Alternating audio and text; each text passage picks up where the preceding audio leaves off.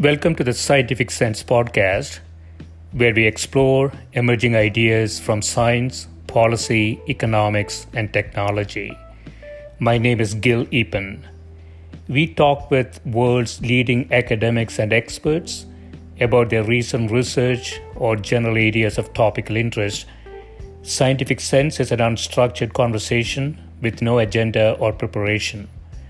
We cover a wide variety of domains where new discoveries are made and new technologies are developed on a daily basis. We are most interested in how new ideas affect society and help educate the world how to pursue a rewarding and enjoyable life rooted in science, logic, and information. We seek knowledge without boundaries or constraints and provide unedited content of conversations with researchers and leaders who love what they do. A companion blog to this podcast can be found at scientificsense.com, and this podcast is available on over a dozen platforms and directly at scientificsense.net. If you have suggestions for topics, guests, and other ideas, please send them to info@scientificsense.com, and I can be reached at gil@eapen.info.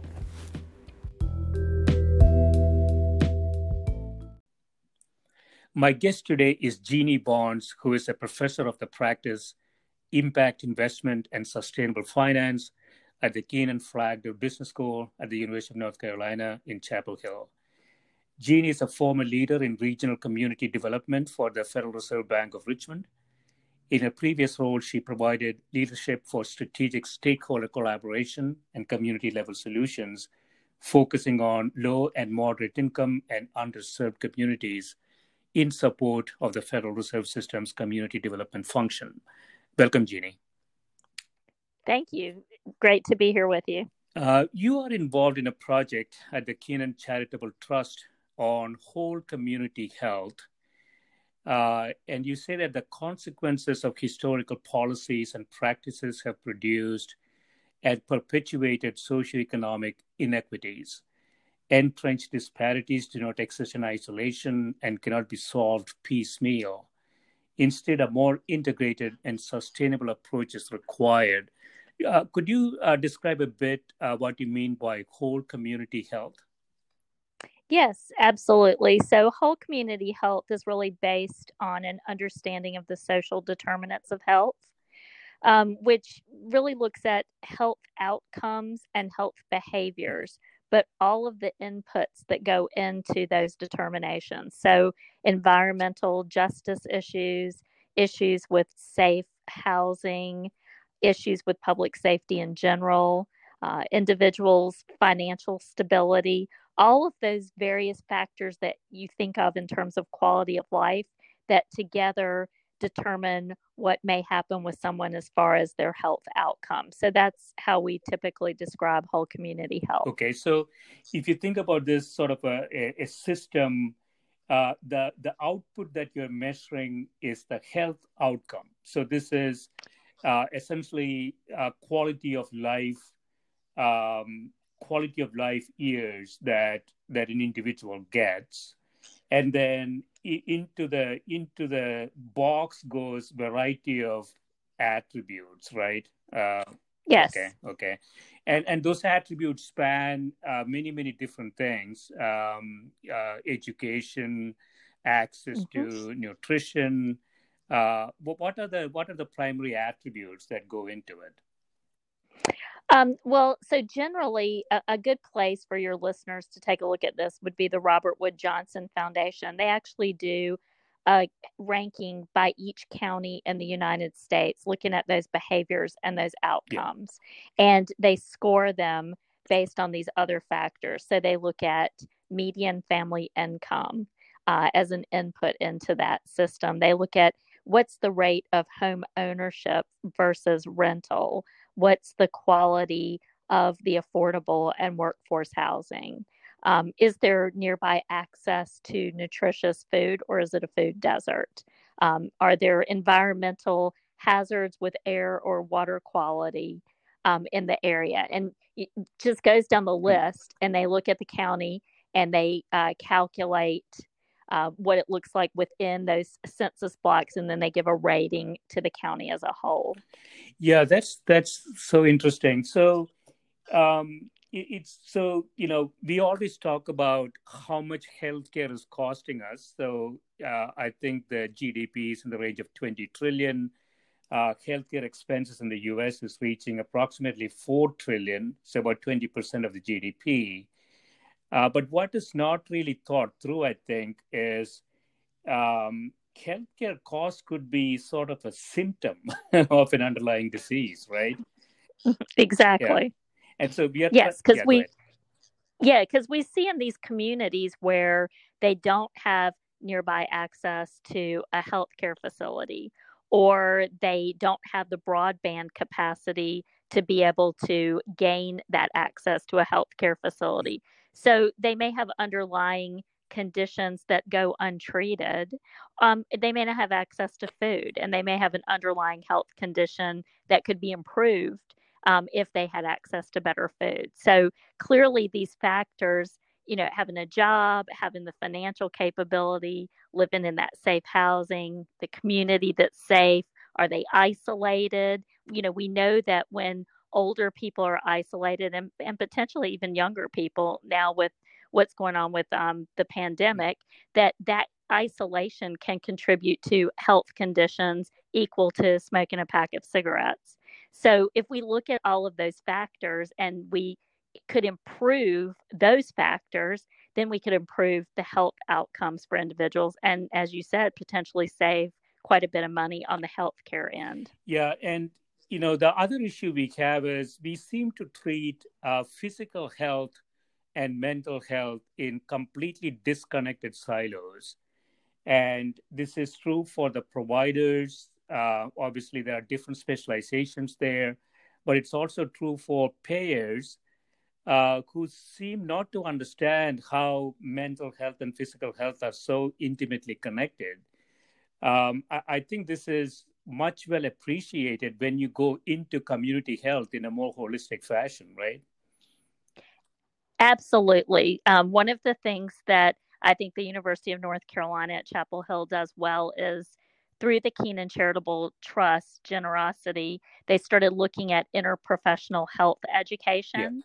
And instead of you, a patient in a healthcare facility, and being seen independently by different practitioners in the health fields, they're working to bring those fields together so that you're seen as a collective, and you have the benefit of the mental health professional, the physical health professional, the pharmacist, the nurse, so that is they're working as a team to treat the patients instead of a revolving door of the different professions coming in and out and not collaborating. So that's one element. And then what we did was we wanted to bring interprofessional students from an even broader range together. So we brought in business and law because so many of these other socioeconomic issues could be addressed by attorneys and business professionals. So we wanted to bring them into the loop with the health professionals so that everyone's looking at the whole picture of someone's health, not just the health care, but all of the inputs that go into what they may need on the healthcare side. Yeah, yeah, and technology has a major role to play here. It was heartbreaking to see. I saw a story and a picture that, two kids doing their homework by a fast food place to get the Wi-Fi. And, you don't typically expect to see these types of things in a developed country. And so we seem to be falling behind in, even sort of tactical interventions. Information is really the key now, right? If you don't have access to information, you're going to be left behind, regardless of other attributes that we can focus on. Absolutely. I mean, it drills down to even libraries. If you look at rural areas in our country, a library may be the size of a single family home. It may be less than 2,000 square feet. Mm-hmm. staffed by one person, and they may not even have the catalog of information available in that rural area that you might find in a larger urban library, let alone the broadband access. And then in terms of the broadband access, the country is just a maze of federal, state, and local regulations. So you have to wade your way through the regulations. And then if you can get the access to someone's door, which is the ultimate goal, you have to make sure that it's the right access that enables them to use the services they need. So your broadband won't be any good if it's not fast enough for telehealth during a pandemic, or the delivery of educational services. So we really have to be coordinated as to how we work through that regulatory process Right. and all of the maze of laws, which again was the reason we wanted to bring business students and law school students in, because a lot of this is based on ordinances, regs, and laws. Yeah, yeah. I know that there were some attempts a few years ago to make internet, sort of non-terrestrial and universal. Google had a program based on balloons in Australia or New Zealand. I don't know the status of any of those programs. I think what we have is right now sort of a patchwork, I should say, of ISPs and internet provision with varying speeds. And like you say, some of them are not really capable of delivering telehealth and other type of information. So it seems to me this is sort of a national problem, right? Not just specific areas. Yeah, it's absolutely a national problem that needs a national solution, just like, people in rural areas didn't have access to electricity, and we addressed that as a country to make sure that we had a department that delivered electric service to everyone. This is very much the same issue, and we need to look at it that way. And the federal government is making incredible investment in the infrastructure through several different departments and agencies. And then, more recently, the FCC made a commitment of around $22 billion, again, to add on to that infrastructure. And there's a bill pending in Congress around the formulas for each state for that. So we're making huge investments in the infrastructure, but it still comes down to who's going to build the infrastructure. And then at the state and local level, do you have barriers in the way? What type of structure do you need to deploy that to get the speed people need? So unfortunately, it's just a very, very slow process. And when something like a pandemic comes along, it doesn't speed that process up. And so we're really, as a country, just wading through that issue. Yeah. I always felt that, we have sort of information-based segregation now. It used to be other attributes, but information has become a very important attribute in segregation. And unless, like you say, unless some kind of national plan to do that, we won't be able to solve that problem. I want to jump into, you have a pilot project going on in this is in North Carolina, right? Robeson and Edgecombe counties. You want to talk a little bit about that? Yes, so that's this whole community health process. What we did was the Kenan Charitable Trust wanted to look at system change, which is longer term change, how you really address the root of issues that are holding people and communities back, which is to be applauded, because so many philanthropies just give grants that might sustain a community or an entity for a short period of time. So this is much more about investing in the system change. So what we did was we looked at North Carolina. We have 100 counties in North Carolina, and we looked at the patterns of in-migration, out-migration, death versus births, pulled together, poverty data, per capita income. And we really have about 33 to 36 counties that have not been the recipient of in-migration. Some areas in North Carolina receive 200 people daily from other areas moving in.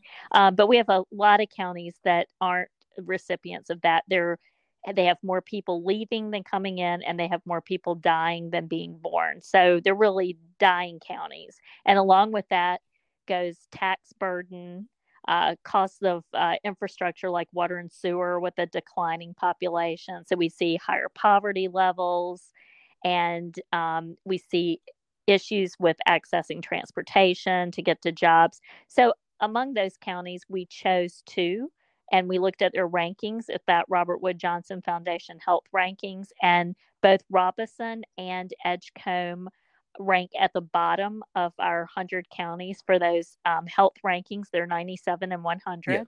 Yeah. Edgecombe is a majority minority county, and Robeson is a triracial county with a large Lumbee Nation population, the largest tribal nation that's not fully federally recognized in the country. So those are the two counties that we decided to focus on. And we started this past summer with a group of 16 student interns representing medicine, pharmacy, public health, law, and business. And they started doing a deep dive to come up with a priority of system change mechanisms that we could focus on for the next 3 years. Yeah, so these two counties are geographically quite apart. Edgecombe northeast of Raleigh, and then Robeson southwest of Raleigh. So, but they have some common characteristics, right? So, I was looking at some of the statistics. So Edgecombe lost 4,500 residents in the 2010-2018 time period, and similarly for the other county. And so these are huge losses in terms of people moving out of the county. Are they moving toward the city? But they said what's happening? Yes. So in both cases, people are moving to other larger cities nearby. Both Robeson and Edgecombe are on the Interstate 95 corridor. They both have a hub city. Edgecombe has Rocky Mount, North Carolina, and Robeson has Lumberton, North Carolina. Those are both on that Interstate 95 corridor. But when people move from those areas, they're moving to the job center. So in Edgecombe, they might be moving towards Greenville, North Carolina, east of there, which is a larger city with a university and a hospital there. They could be moving to Raleigh, which is, we also chose these counties because they're both about an hour and 20 minutes from Chapel Hill. Yeah, we originally planned for the students to live there before the pandemic came along.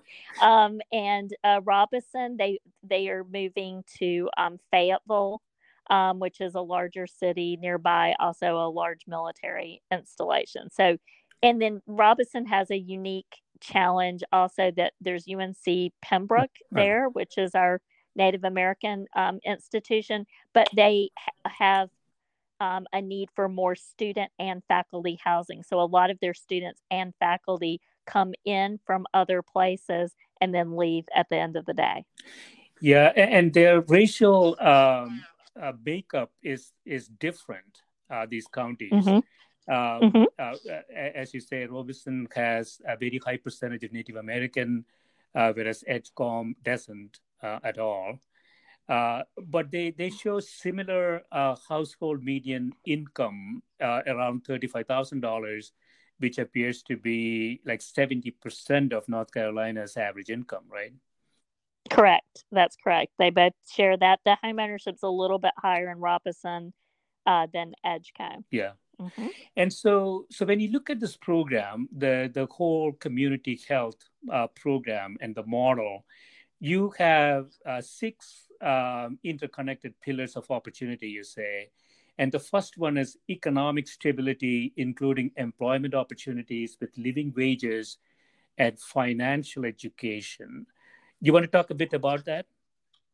Sure. Yeah. So really, what we mean by that is, are there jobs that pay living wages within those counties that can either attract people in migration or employ the people that are located? So many times you have a business that is incentivized by the state or the local government to come into the community, and the people who work there either come from other areas and they choose to live outside that Mm. area, or the business comes in and then people come to work from another area and go back. So, for example, there's a health system in Edgecombe, but many of those doctors and employees of that health system live in another county that's nearby. So, looking at the structure for how economic development's done, and does it really benefit the local population? Does the workforce training, is it compatible with the types of businesses that they're trying to recruit? And then is there an element of homegrown business taking place? Are there support systems that support entrepreneurship in that area? And what would you consider living wages, Jeannie, in that area? Well, there's a pretty, what at a minimum, what we'd want to see is people clearly being paid at least $15 an Yeah. hour, well above minimum wage. There is a computation for both places in terms of what they would need to make, as well as the state as a whole, and it is somewhat higher than that. Mm. So we'd like to see people be able to sustain themselves with well above minimum wage jobs. And so, the argument economists often make, even though the data is very sparse around this, is that as the required wages go up, there will be less employment and businesses move out of the area. Do you buy that argument, or do you see alternatives that could be deployed? Well, I would. I've spent a lifetime working with economists, and I've heard that Yeah. argument. Um, so I think what you have to do is you have to look at it in terms of a model of if that's true, but then you have the cost of healthcare and all of these other systems that we're talking about. Is it really less expensive Mm. to pay those wages if those businesses end up having to support the other end of that? In terms of safety net support, et cetera. So, I would argue that for the people living there, we have cities across the country that have addressed living wage jobs and have been able to do that. Certainly, when you're in the process of trying to increase your in migration, and the pandemic offers some opportunity for some of these smaller places to be able to attract people into the community. Maybe not so feasible, but it's not feasible to have a single mom with two children working three minimum wage jobs and having a lack of child care. So, our focus is really on the next generation. And what you find are that minority youth and children in both of these communities and many others are hit with this whammy of lack of opportunity because some of these systems hold them back. And one of them is those living wage jobs. That's what causes people to migrate to those other areas. Yeah, and what makes this project so interesting is that you are measuring health and quality of life, and from a macro perspective, we have largely externalized that $4 trillion in healthcare that we talked about, and so what we haven't done is to assess if we were to improve, like you are doing, the overall welfare of society, what the net impact is going to be on the output, which again is health and quality of life. And so from an investment perspective, these things are kind of considered from a policy perspective in a very disconnected way. And I Mm-hmm. think that is where that is why we ended up in this predicament right now, I think.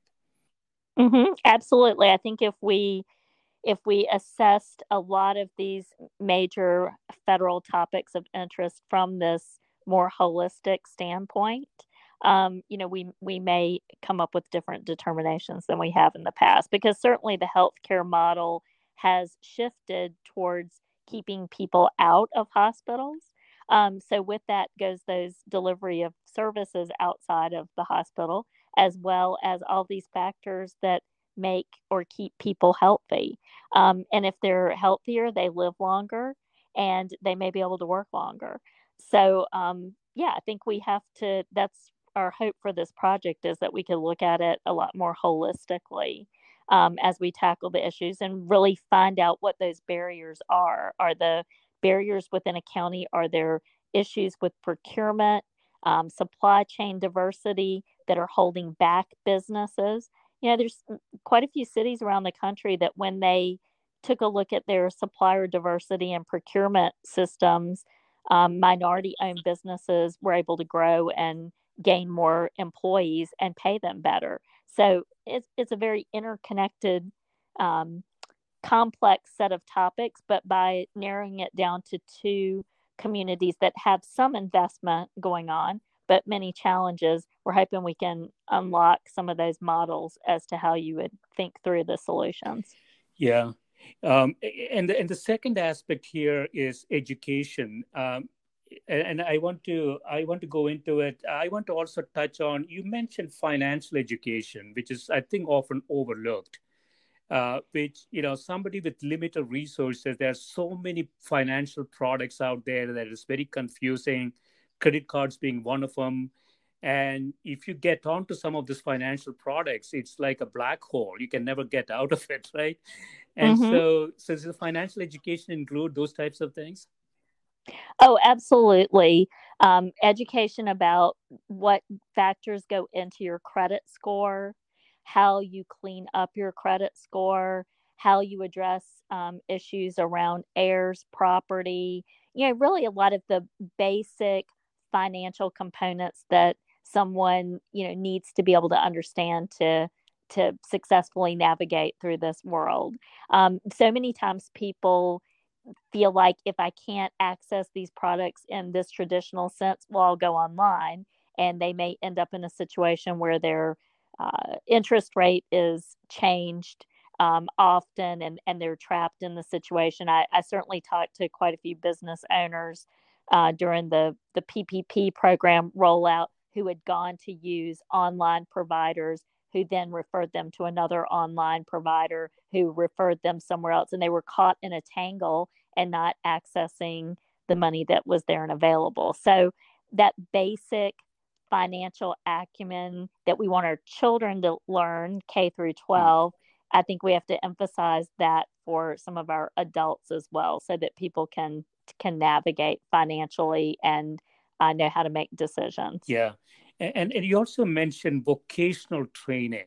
You want to elaborate on that?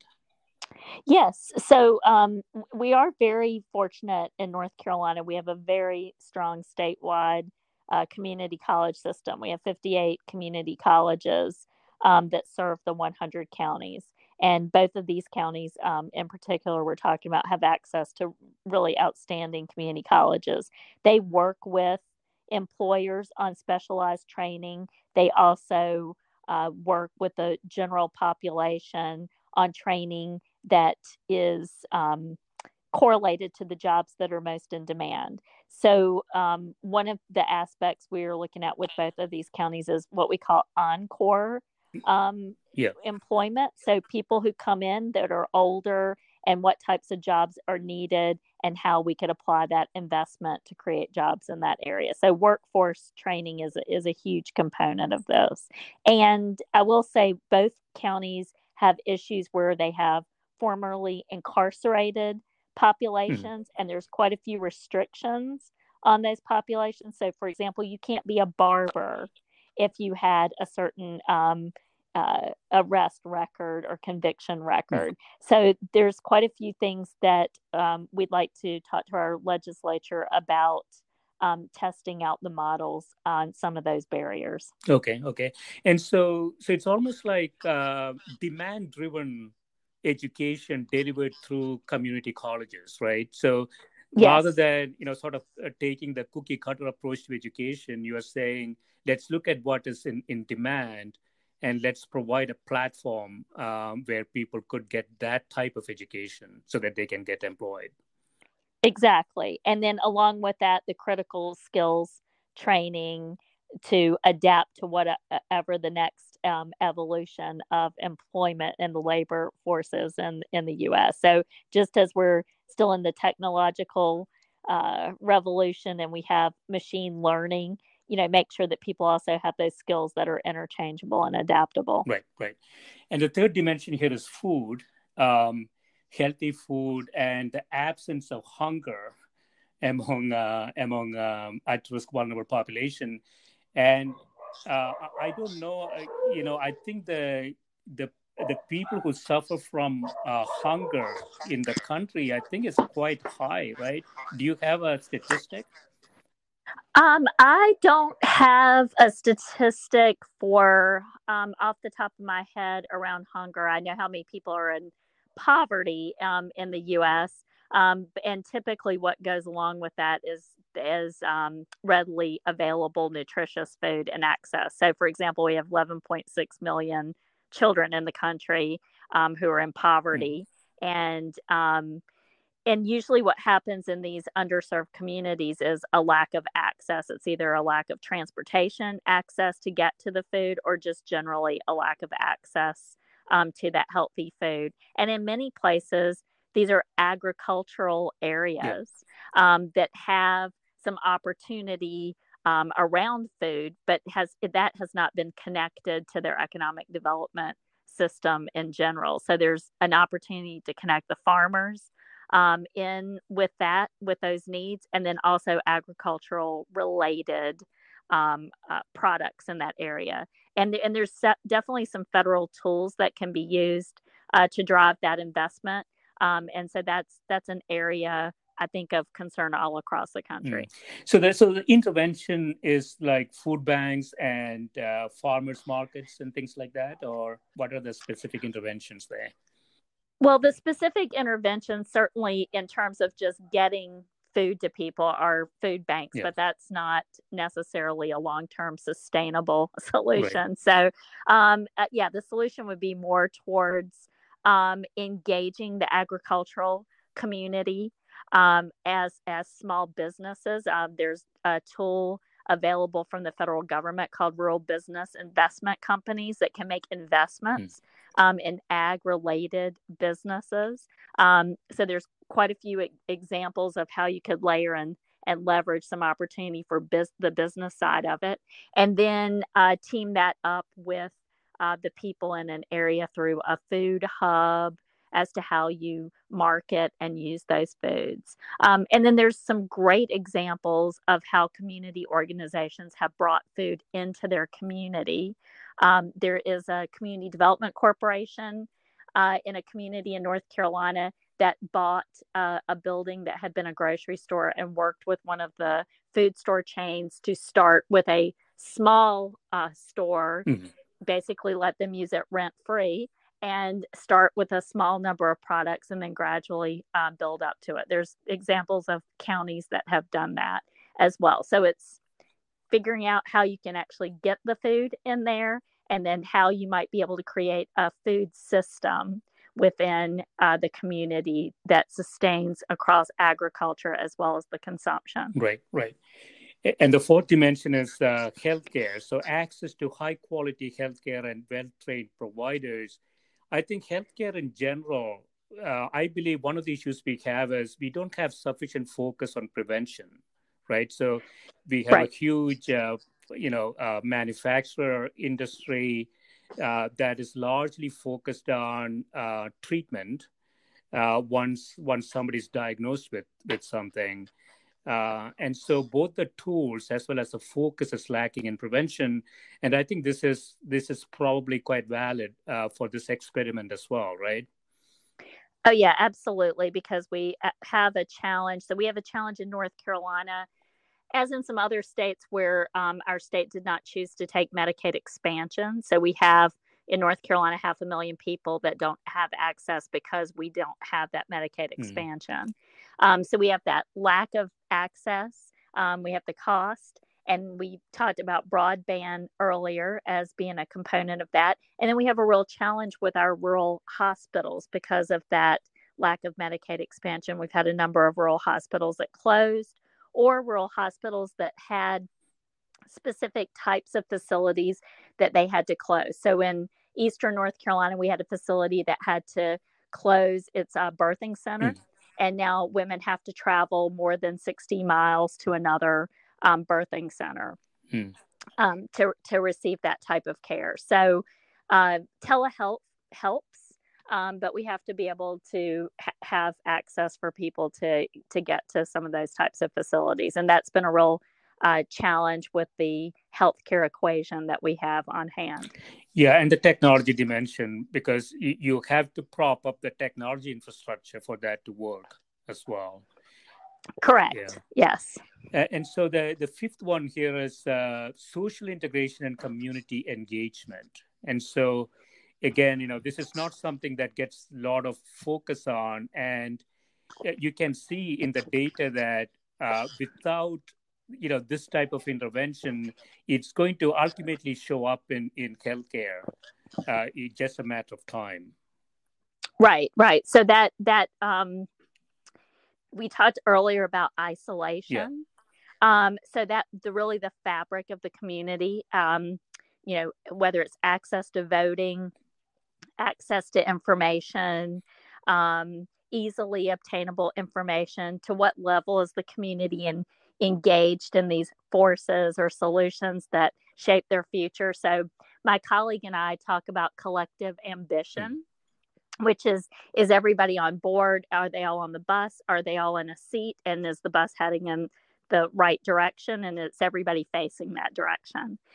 So how do you build that social participation into the process, so you're not doing it to the community, but rather with the community? Right. Right.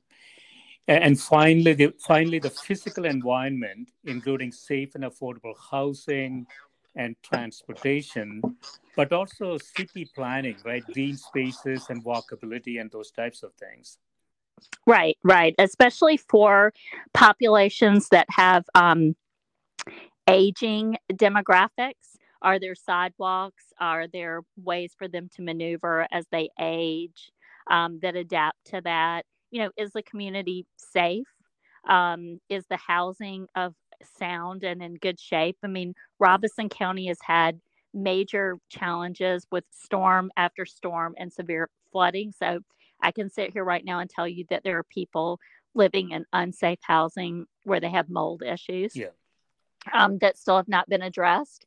And then, yeah, just the whole concept: are there places for recreation, green spaces? Are there places that were previously environmental issues? Could they be converted to green spaces?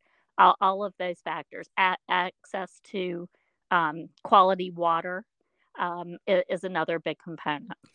Yeah, so this looks like a great experiment, Jeannie. I wondered, there should be comparable counties adjacent to these counties. So, do you think we'll get some insights? I mean, you have a control group, so to speak, right? And you have some pre-treatment and post-treatment data coming out of these two counties. Do you think we will get some insights as to what might work and what might not? Yes, absolutely. So we'll be putting out a paper that focuses on our first findings from the work this summer. And then we actually have a smaller group of interns that are narrowing down to work on a couple of key issues through this fall Yeah. semester. But we'll continue to update that data. And as I mentioned, we want to stay focused on these two particular counties for about 3 years to really achieve some sustainable system change, whether it's access to capital or a solution to housing issues, however we end up prioritizing with the communities, and then show that change, and then be able to take this model and be able to replicate it. Because as I mentioned, just in North Carolina, we have 34 other counties that look just like this, some even a little bit worse. So the goal would be, can we replicate it, and can we replicate it more quickly as we go along? And what is sort of the duration you're thinking about before we can actually see some results?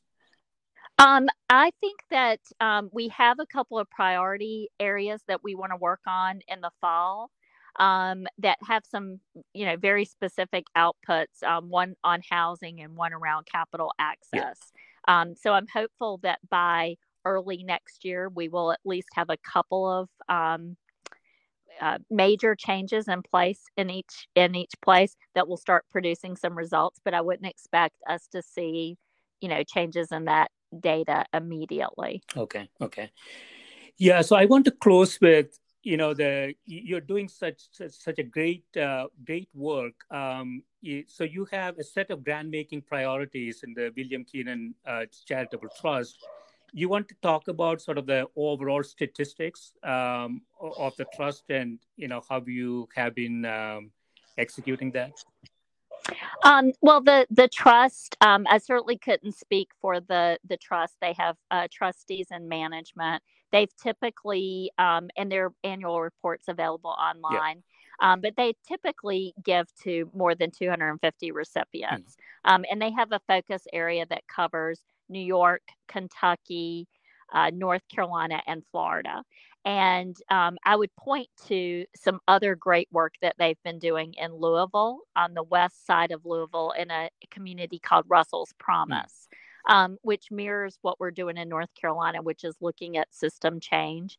And they've made a large investment in Louisville and have been in that community for a while. So what I will say is we're so thankful to have the Keenan Charitable Trust, and I know Louisville would say the same thing, and that they're really thinking outside the box in terms of what can philanthropy do that really creates change and creates impact from that system level, as opposed to just giving grants. And especially, when you have something like a pandemic going on, you certainly need to be able to give grants to help organizations stay functional. And the Keenan Trust gives a lot to food banks and other types of intermediaries that work on some of those issues. But I think these are changes in the philanthropic community. And so they're really being leaders in our state and in a region for stepping out and looking at a different way that philanthropy can be a driver to leverage a private sector funding. Yeah, I'm sure you're working on this. So the paper that might come out of this, it'll be very interesting to see, some sort of an economic analysis, right? So this much investment went into the system. This is going to be sort of the net benefits, and that benefits is not a one-time benefit. It's a long-term benefit, right, accruing to it. And so, sort of, what's the return on investment question? And I think you are in a good position to look at this. And I haven't seen this, at this level of detail. Looking at all 6 aspects of that those dimensions that we went through, which is economic stability, education, food, healthy food, high quality healthcare, social integration, and physical environment, and sort of integrating all 6 of those components. And they have reinforcing effects, I would imagine, right? So we should see a really very high ROI for something like this, I would think. Absolutely. And hopefully a roadmap. Yeah. For how to go in and tackle those issues to see that output. And I think for me, because my interest is in sustainable finance, how can you take some dollars and then leverage other dollars in some of these solutions? I think there's been some really interesting work across the country as to how you do that. And we have a new generation, not just of students who want to learn this in a holistic manner, but we have a new generation of investors coming along. Yes. And leaders in the business community who are going to be interested in how to achieve that social impact. So I think that is a huge component of the model as well. Absolutely. Yeah. So this has been great, Jeannie. Thanks so much for spending time with me, and good luck with everything that you're doing. Great. Thank you so much. I really appreciate your time.